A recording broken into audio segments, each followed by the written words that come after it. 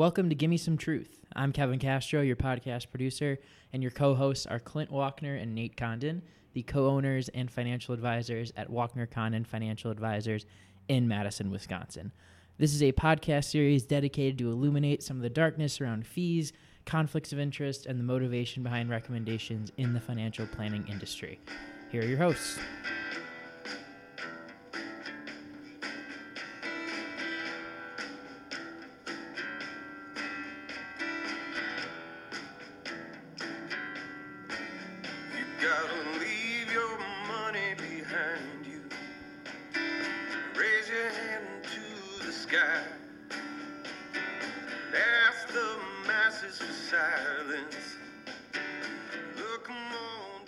Welcome back to Give Me Some Truth, where Kevin just got back from vacation and he's a little spicy this morning. So, we'll just kind of see. Maybe he'll interject a little bit into it, but we're going to talk a bit about politics and the stock market. And Nate, how come with all kinds of dysfunction that's been going on, a healthcare vote that didn't pass, how come the stock market seems to just do nothing but go up right now? Yeah, that's a question we've been getting a lot from our clients in the last, I don't even know how many weeks, months, since all the way back to the election, actually. And in all honesty and full disclosure, it's taken Clint and I by a little bit of surprise that the market has more or less gone straight up since the election. But I think this is one of those times in history where the stock market, Wall Street, the companies involved in it are kind of going the direction that they go and are not running parallel to what's happening in Washington, as opposed to other times in history where you see those two kind of take the lead from one another. This definitely feels like a time where the indices that make up the market are kind of dancing to their own drummer. Yeah, let's just take a step back and consider what the actual S&P 500 is. I mean, it's essentially the 500 largest companies in market capitalization. So basically said in layman's terms, it's the 500 largest U.S. companies. So there's a lot of multinational companies that comprise this index. And basically when we invest in the stock market, we're investing in a company because we feel that they're going to be a going concern. They're going to keep going and keep existing, and their earnings are going to keep going on a good path. So we think that tomorrow is better than today, or at least tomorrow's going to be equally as good today, because we would never buy something that we thought was just dying out. Like right now, you're hard pressed to have a compelling argument to go buy a bunch of Sears stock. Well, you could. You could. I don't know if that's a good idea. You can call it a contrarian. They might have to change their strategy slightly. All right, you mentioned market capitalization. Wait a second. Kevin, when was the last time you shopped at a Sears? Oh, God. I'm going to go with never. Never. You've never stepped foot in a Sears? I can't say I have. Wow. Maybe you're missing out. It may be, Maybe right? you should go over to Sears and just check it out. Where can I find one? Well, there's one on the west side. It still exists. They actually sent somebody out to not like do a Yeti. I mean, it is a thing. It's not like... You're right. I had them repair my snowblower, but they came over to my house. So I actually haven't stepped foot in a Sears. I think it's been almost 10 years. And it's what we say kind of tongue in cheek, but it's the evolution that is the retail sector. I mean, that's a great example to look at. So, you talk about future earnings of companies. Not every company that was kind of on the top of the heap at one point remains on the top of the heap. I mean, GE for a long time was, the Apple of today was what GE was back in the 80s and 90s. That's right. And you look at Walmart versus Amazon too. I mean, there's been a huge just sea change in how that all works. So, one thing that you can do as an investor is you can go out and try to pick the winners and losers on it, or you can just simply buy the S&P 500, knowing that 10 years from now, the S&P 500 is going to look significantly different than it does today. And you're relying on the fact that the companies that re-enter that index and move up in there are going to continue to have good earnings, which, isn't necessarily a bad way to invest. To just try to, use an index and just put some money there and diversify. And, that's just a way you don't have to pick the winners and losers. And I think that's part of the reason why you're seeing the markets perform the way they have this year. With that group of companies together, and just to briefly talk about the Dow. The Dow is only 30 companies, and that's something that a lot of people aren't aware of, and that's part of the reason why we look at the S&P 500 more than the Dow, because with a smaller sample size of only 30 companies. Now, granted, there are 30 very large companies and come from different areas of the market. It's still just 30 companies, and so when we look at the Dow, we take that with a little bit of a grain of salt. And the NASDAQ tends to be a little bit more growth-based companies, a little bit more tech-based companies. So that's more or less the three kind of biggest indexes that we look at. But the companies that make up those indices right now are focused on their earnings. They're focused on how the consumer is feeling. They're focused on what the Fed is doing relative to interest rates. And they're really kind of putting Washington's chaos right now on the back burner. Yeah, I mean, it is a situation where we're probably not going to see a ton of legislation out of Washington. If we do see some, I don't know how impactful it will be, because it's going to be highly unlikely that they're going to be able to get to 60 votes in the Senate. So as we've kind of addressed before in previous podcasts, it is a situation where that hurdle to overcome really hamstrings the Republicans being able to get meaningful legislation done. So tax reform, in order to get to 60 votes, is going to be very, very difficult. So, I think it's probably less likely than not that we are going to see the status quo going forward. And if we do see some reform, it's going to have to be an economically balanced reform. So we may actually see some tax increases in legislation for some populations. I think one of the proposals that was floated out there was increasing taxes on people that earn over $5 million. And the reason why they're doing that is that they need to make this bill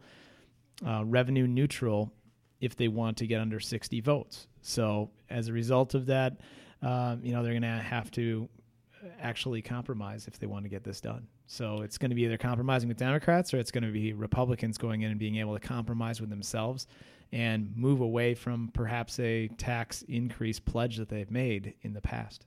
Yeah, if the three kind of main areas of kind of legislative or agenda-driven items are, as they've stated, obviously this can change, but it seems to be healthcare, tax law changes, and possibly building a border wall.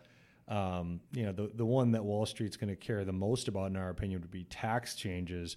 Healthcare would have an impact, but I don't know that it would have as big of an impact as the possible tax law. So if they do move healthcare to the back burner and they bring tax law changes to the forefront, you could see the markets react a little bit more to positive or negative news based on how they see it coming out of the news cycle. But even that alone, as Clint alluded to, I mean, it has to be a net neutral change. And so I don't think that Wall Street looks at that as a scary proposition by any means.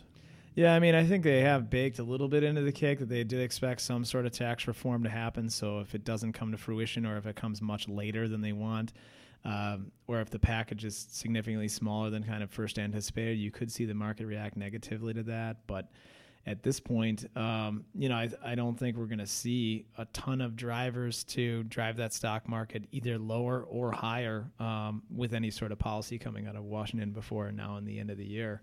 I think that if anything changes the stock market and makes it go lower, it'll be because something unforeseen has happened. I mean, Kim Jong-un is a great example of that things are escalating over there geopolitically. And so if we see something like that occur, or a terrorist attack or something like that, just something totally unforeseen here, then you could perhaps see the market react negatively to that. Yeah, I think there's a much higher chance that a big shock to the market is a result of some sort of military/terrorist development, and not a domestic policy change or laws being passed. And so we're just at a time right now where Wall Street is, and the companies that make up Wall Street and traders that make up Wall Street and the investors are all kind of looking at economic data and very objective information, and they're shying away from more of the subjective news cycle data to make their decisions. Yeah, there's always a lot of news every single day. I mean, this has been an unprecedented administration with the amount of things that seem to go on day to day. Everything's being played out very publicly in the administration. So, I think it makes people feel uneasy in many cases, whether you're Republican or Democrat. I think we see a lot of change. We see a lot of things that weren't necessarily transparent before. So, I think that makes people feel uneasy, but they shouldn't necessarily feel uneasy about their investments in that way. Yeah, I think that's a great point. The uneasy feeling, and that's what we're hearing this a lot from clients when they come in, is I'm feeling uneasy. My family's feeling uneasy. My, friends and relatives and neighbors are all feeling uneasy. So why does the stock market continue to go up? And it's what we've touched on before. The stock market is going up because the indicators, what are called the leading indicators that the market looks at, for the most part, are positive right now. That's right. And the Fed has been very accommodative, with their low interest rate policy as well. So that is one thing that we are going to be watching over the next couple of years, is as the Fed starts to shrink its balance sheet, as interest rates start to go up, does that have a negative economic impact from the U.S. perspective? So, it does color the way that we manage money, and it is things that we talk about and think about, and we'll probably address on future podcasts. But, the Fed is very important in this whole cycle, and they've been, very, very loose in their monetary policy over the past 5-6 years. So, they took some unprecedented steps out of 2008, and we'll see where things shake out going forward with them. But, that's one thing that Nate and I will watch closely, is how quickly do they raise interest rates and how quickly do they shrink their balance sheet.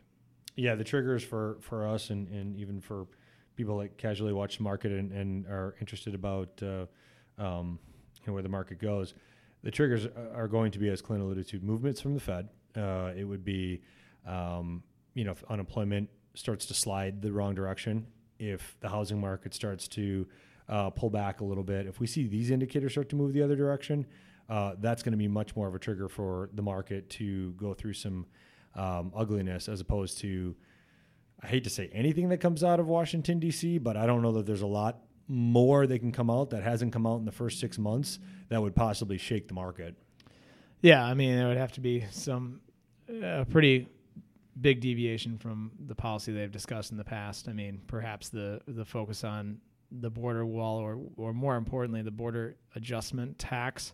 There'd be a lot of uncertainty around that. So maybe a really outside the box tax policy that, companies would be looking at that as a real uncertain sort of tax situation for them. That might cause it to react negatively, but I think we've kind of moved past those ideas and gone into more of a traditional sort of tax cut situation where, they're talking about cutting the corporate tax rate and others, and some individual rates, but nothing that's a significant reform or overhaul of the tax code at this point. Yeah, I mean, the takeaway really is, at least for the first 6 months of this year, and our prediction is that it'll be for the next 6 months as we finish out 2017, is, the direction of people's investments is really going to be driven by the investment section of the newspaper, not, the first section of the newspaper, which focuses on, domestic and world politic issues. There are times in history where those two things play off of each other, but it really feels like there's a disconnect there right now, and Wall Street's really kind of going the direction it wants to go. Are you saying you're a big newspaper reader? Do you I don't still mind a get newspaper? I like a newspaper once in a while. It's it's not just how I get the news; it's the fact that it's it kind of makes you slow down a little bit. It's that tangibility. A little bit. So, Kevin, when you took your Sunday morning thing. When you took your flight, did you get a magazine? Did you read an iPad, your phone? Did you get a newspaper? So you drove to South Carolina? I did. Oh, man. That's right. Cow. Flights are expensive from small airport to small airport. I'm not going to pay $600 when I could just...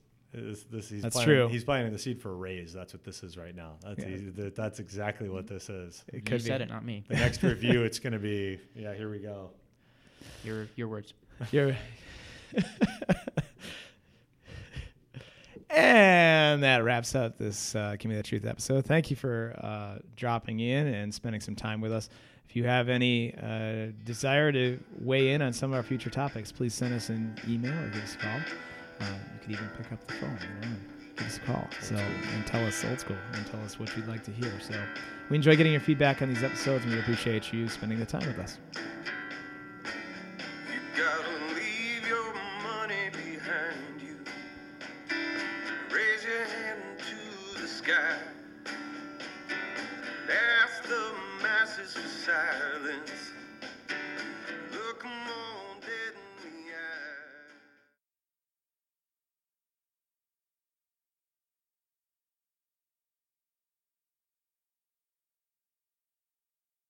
Advisory services are offered through Wachner Condon Financial Advisors, LLC, a registered investment advisor in the states of Wisconsin and Texas. Clint Wachner and Nate Condon are investment advisor representatives of Wachner Condon. Kevin Castro is an office manager and marketing communications specialist for Wachner Condon Financial Advisors. He is not registered, and his participation in this podcast is limited to unregistered activities and will not be providing any advice that is investment related, nor should any comments he makes be construed as giving investment advice. Insurance products and services are offered through WC Insurance Services, LLC, Wachner Condon Financial Advisors, LLC, and WC Insurance Services, LLC are affiliated companies. Content should not be viewed as an offer to buy or sell any of the securities mentioned or as legal or tax advice. You should always consult an attorney or tax professional regarding your specific legal or tax situation. Wachner Condon Financial Advisors, LLC is not engaged in the practice of law. Whenever you invest, you are at risk of loss of principal as the market does fluctuate. Past performance is not indicative of future results.